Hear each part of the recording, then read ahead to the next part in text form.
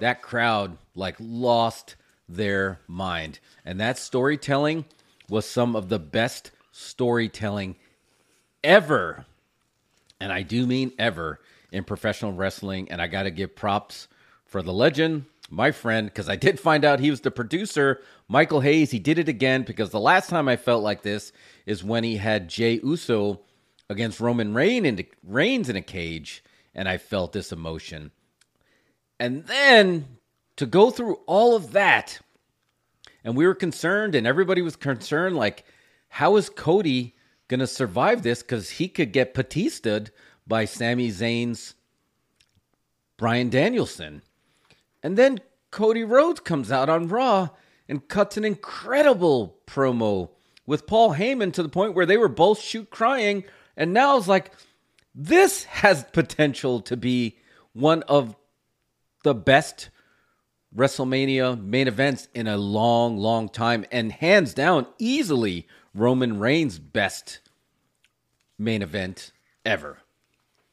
I said it. I got it out of my system. Best ever. That wasn't a mic drop. I just put the brown Twinkie. You're just letting it breathe a little bit. Yeah, man. Just letting it breathe. I just took the brown Twinkie and put the rest of the brown Twinkie in my mouth. But I don't know. I'm going to say it.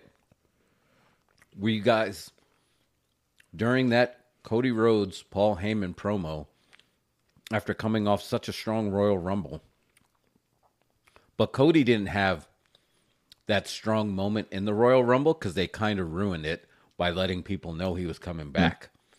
If he would have came back as a surprise, people speculated, and then he did, and then he won it, it would have elevated it. But Cody Rhodes is so good right now. He found a way that said, that's fine. Just give me the mic with Paul Heyman next week, and I'm going to make adults cry. And that's what he did. I cried. How do you get Paul Heyman a break? What did he say that made him cry? Sorry, just thinking about it. Yeah, Cody told Paul about when Dusty was down and out. Paul was the promoter that reached out to him and pulled him back into wrestling by offering to book him in a match at ECW. And after that match that was booked by Paul, Dusty found his confidence again. And so he was thanking Paul for helping his father find his confidence again. He basically shout out, like, he even used the defunct bank, and you knew that's how he dated it. He's just like, $100 in a Wachovia account for my whole family to share. We had no money. Dusty was doing car commercials not to make money, but just so they wouldn't repossess the car. They were broke. And you were the only one that reached out and said, Dusty, please come on the show, and I promise we'll take care of you. And Paul Heyman started, like, holding back tears because he didn't realize that. Because, look, as good as Paul Heyman is now, he's always been a fan from day one. And it works for him just like it works for Jim Cornette because it's real to them. It's real to Cody. He started crying because he realized that he helped a legend that he probably grew up idolizing, and he's the one that turned him around. So to have these two men just basically shooting truths like that to the point where you're crying and then all of a sudden still turn it into a money angle, it was perfection. I mean, I think you take that and you build into that because of all of the energy that the Sami Zayn angle has brought into the WWE through storyline, all of these fans are more and more hungry for great storyline. And so I think the fans are ready for a story with emotional depth that plays into legacy and history and can be looked at as, you know, as much as I love the Sami Zayn and, you know, Roman Reigns and the Bloodline angle, I still hold pretty firmly that I think that's a Jey Uso storyline more than anything else, that the story that Jey and Roman started telling in that steel cage came through. Sami is a tool of that story, and that story is really continuing. and that Jey Uso is the one that should probably emerge and is capable, can give us that emotion, can act the same level that Sammy has been in the ring. But I don't think that you can really frame either Jay versus Roman or Sammy versus Roman as the entire history of this industry has been leading to this match on this night, and the stakes are more about the pride of like individual wrestling families, right? This is a Game of Thrones story compared to a single episode of CIS. Yeah. CSI. Yes. Not CIS. You are 100% right. That's the best way to put it, because this accidentally went back in time, and they interweaved it in so perfectly. And even like Cody's song, right? In wrestling, wrestling has more than one royal family. And now he's literally about to have to go to war with one of wrestling's other royals families. And he put that over and he explained the story. And it made so much sense when you hear, I always heard veterans say, don't ever down your opponent in a way to make it seem like if you beat them, you didn't really beat anybody. You need to put them over, so when you go over, it means something. And Cody basically put Roman over to the moon. Not like you were over pushed and now it's time. Now that, I'm coming to get you and I deserve. No, he's like, you deserve everything you have right now. You deserve everything. You are the top of this. You just happen to be in my way of what I set out to do, what my father set out to do in the 70s. I need to finish the story. This is magical storytelling. And now I got to the point where I was like, wow, Sammy had so much momentum. If Sammy was to face Cody, they would start booing Cody, even though that story is as strong as it is. Cody needed to remind everybody what the story was. And now I'm not 100% sure that Sami Zayn would have 100% of the crowd if those two were to face off. And Mike, you called it. I think our next promo needs to be a face-to-face with Sammy and Cody before the Elimination Chamber, right? Because Sammy and Roman having this main event match in Montreal in Sammy's hometown, obviously it's going to be bonkers business and he's going to get way over.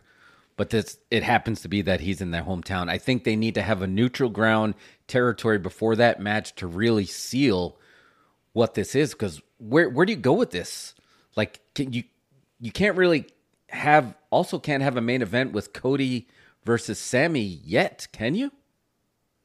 It has to be Roman. I think that's the piece I think that stands out the most to me, is that there is an opportunity here for Cody based on how the history was framed in that promo, to basically extend. So I think there's a couple pieces to this. One of them is that in that face-to-face where Sammy and Cody get together, Cody needs to establish that you just lost a family, but you found a new one, or you reconnected with an estranged family. You've always been an honorary Rhodes since my father trained you in the performance center. And being able to kind of like take this honorary Oos thing, transition it to an honorary Rhodes thing so that we have an alignment between Sami Zayn and Cody Rhodes. Then you go to Montreal, Roman Reigns destroys Sami Zayn. Like, it's a great match, but then at the end, it's just like it was at the end of the Royal Rumble. And the whole family is, beaten into him. And nuclear heat on Roman. Cody comes out and makes the save, gets everybody out of the ring.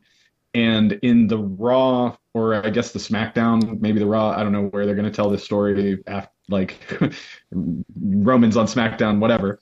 But on whatever the next episode is where they tell this story, then you can kind of start to expand that frame a little bit, and Sammy can come out and say, hey, like, I'm not the only honorary Rhodes here. Like Kevin Owens was trained by Dusty Rhodes, and this person was trained by Dusty Rhodes, and this person, and you fill the ring up with all of these megastars that are in the WWE today, and that are all face, obviously, Yeah. and they are all like framed as honorary Rhodes.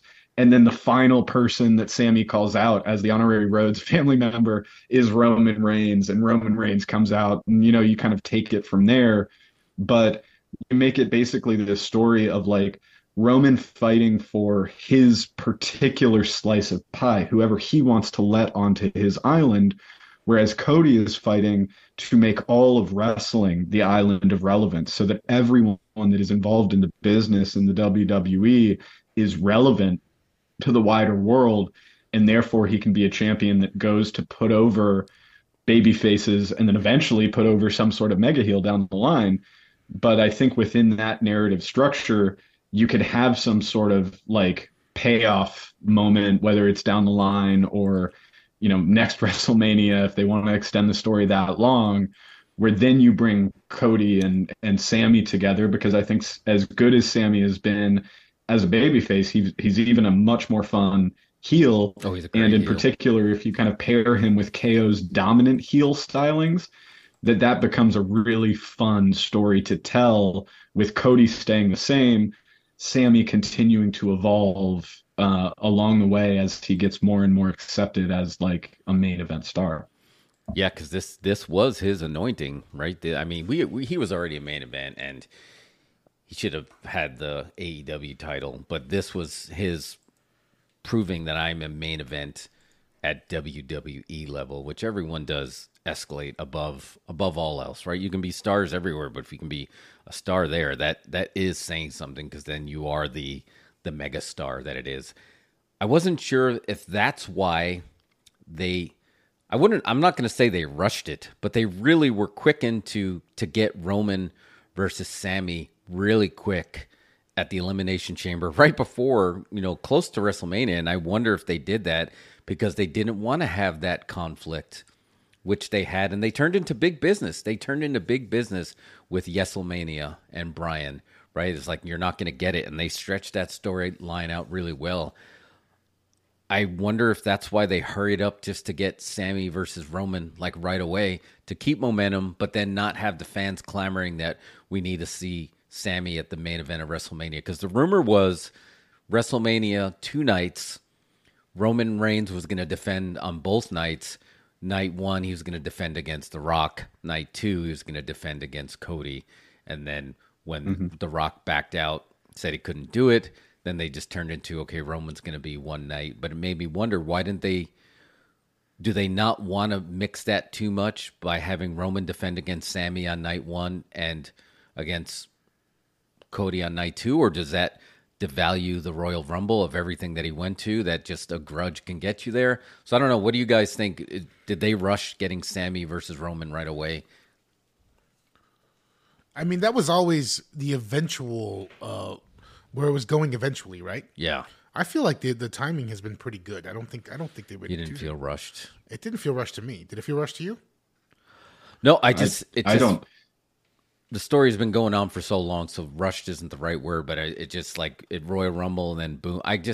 It's so big. I guess I just automatically, maybe I just assumed it was going to be WrestleMania, but there's so many bigger parts. Like, we haven't even gotten into what you were talking about, Mike, with Jay being so, like, Jay put that story over by crying and saying, I'm out, I can't do this.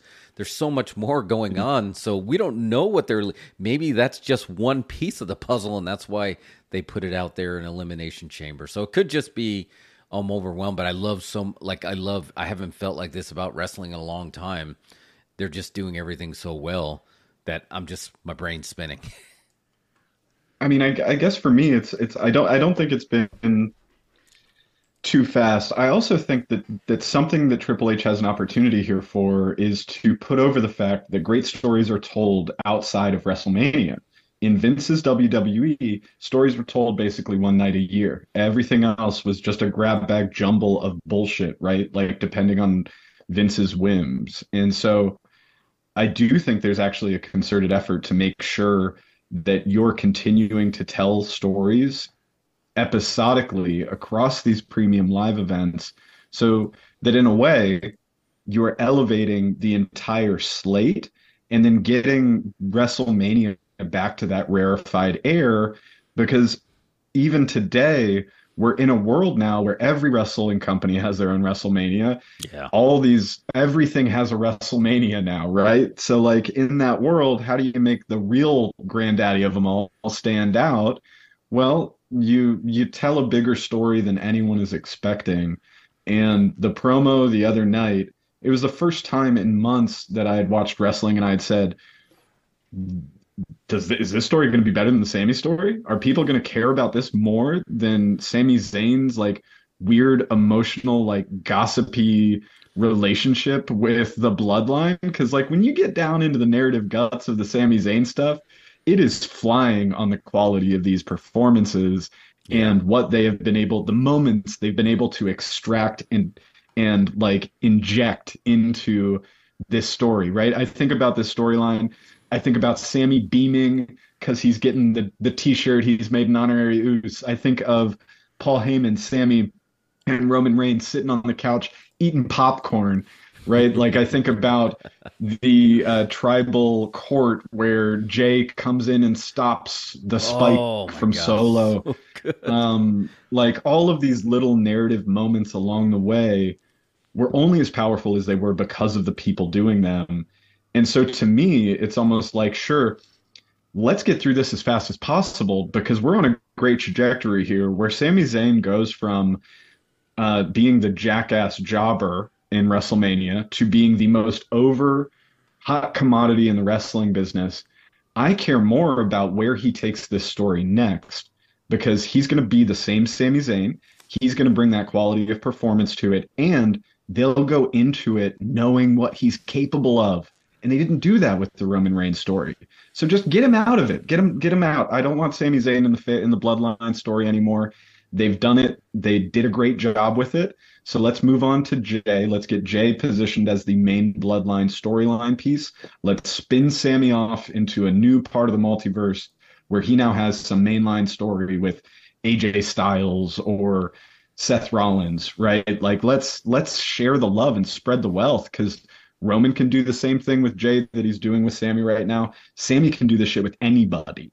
And so they can craft whatever kind of narrative they want now that they know what they have on their hands. Yeah, you're right, man. So many people got the rub from this. Like so many people. I mean, obviously the Usos and now Jay, like you said, is going to be elevated. I feel like Solo, in a way, got elevated. Kevin Owens getting pulled into this and having, again, the real history he had with Sami. Like, he benefited from this, too. I feel like it elevated this. And, again, you hate to go back to it, man, but it's just, we drive it home and we just say it too austerely, but it just all feels real because everything about it, there's nothing contrived. This isn't some writer that says, let's pretend you're this. As soon as you said, let's pretend, stop. It's not going to work. This is Sami Zayn's real-life best friend. These are Roman Reigns' cousins. This is what would literally happen if Sami Zayn was a neighbor that they didn't like and he came over to a barbecue. It would be the same thing. Yeah. It would be the same exact. And then the stuff with Cody, again, this is all legitimate. Everything when he's in there and everything he's saying is so genuine. And you're right. Maybe that's why they did it. Maybe let's like, wow, we got a lot of magic. We got a lot of moving parts here. We literally have 3 different main events that all could be a part of WrestleMania, or we can make it one big schmaz. Let's start getting the rub on these. Like, let's do something with AJ and somehow factor them in. Like, you're right. There's so much more they can do about it. But here it is. We're fantasy booking now because it's so great. We're not fantasy booking out of desperation because it's so bad. Like, it's just really that good. And then I forgot there was other stories like having Edge come back, and then I forgot how good it was when they had the story where Judgment Day, who was doing some of the best work they've ever done, and they were holding Edge down and they were putting his head down. I love Prison Dom, dude. Prison Dom is way Prison over Dom, man. He learned so much on the inside. He learned so much on the inside. Prison changes a man. Yeah. That's what he learned on the inside. But the stuff with Edge, I forgot how good that was. And that's why Rhea Ripley's getting over, and he only gave up because his wife was about to take a hit, and everybody knows that's his wife. Again, they just leaned into the realism, and Yeah, dude, I don't know. I for a very rare moment that I don't get many of these anymore, just I'm marked out.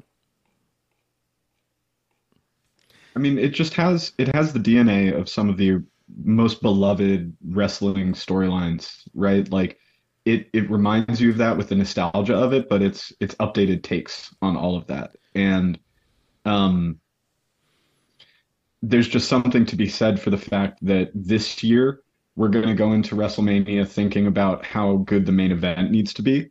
But I'm pretty convinced that next year we'll go into WrestleMania and they'll have 2 nights of matches, and every single one of those matches is going to be steeped in this much narrative depth, one way or another, because it's differentiating the product. There is no other company that can do this in the way that WWE does it. They do it on accident when they don't mean to, and that's why we always continue to go back and watch, because you can't book greatness out of somebody. Um, and now they're just letting it flourish. They're giving it the room to run, and I think it's just going to end up like, yeah, I'm really pumped for this year's WrestleMania and where they're going to take these stories. But I really feel like this is the end of phase one of something that is going to grow and grow as Triple H becomes more comfortable, learns what works and what doesn't. Cough, cough, the Fiend is not working, and the pitch black match is a joke, and LA Knight is literally every single wrestler in the video games, and yet you wouldn't be able to pick him out of a lineup if he was standing next to 5 Kevin Spaceys. Um, so he's taken some hard lessons, and like we're gonna get through those bumps together, but like they're gonna happen. And this year WrestleMania is gonna have some bumps because it's his first WrestleMania that he's booking. So I wouldn't push all my chips in on that one either. I'd treat it as a test run, keep the main event thing as like this high elevated moment, but then next year you come back and WrestleMania feels like WrestleMania again, where you can't miss a match. Everything's got stakes that's tied to it. And I guess I mean like WrestleMania in the or the like late '90s than the like OG WrestleMania, right? Because you think to WrestleMania 1, it was okay, but the main event was really good, Yeah. but it was okay. Right. And we get into these later WrestleManias, the whole card becomes as good as the main event of WrestleMania 1. And I just think we're on that similar kind of trajectory now.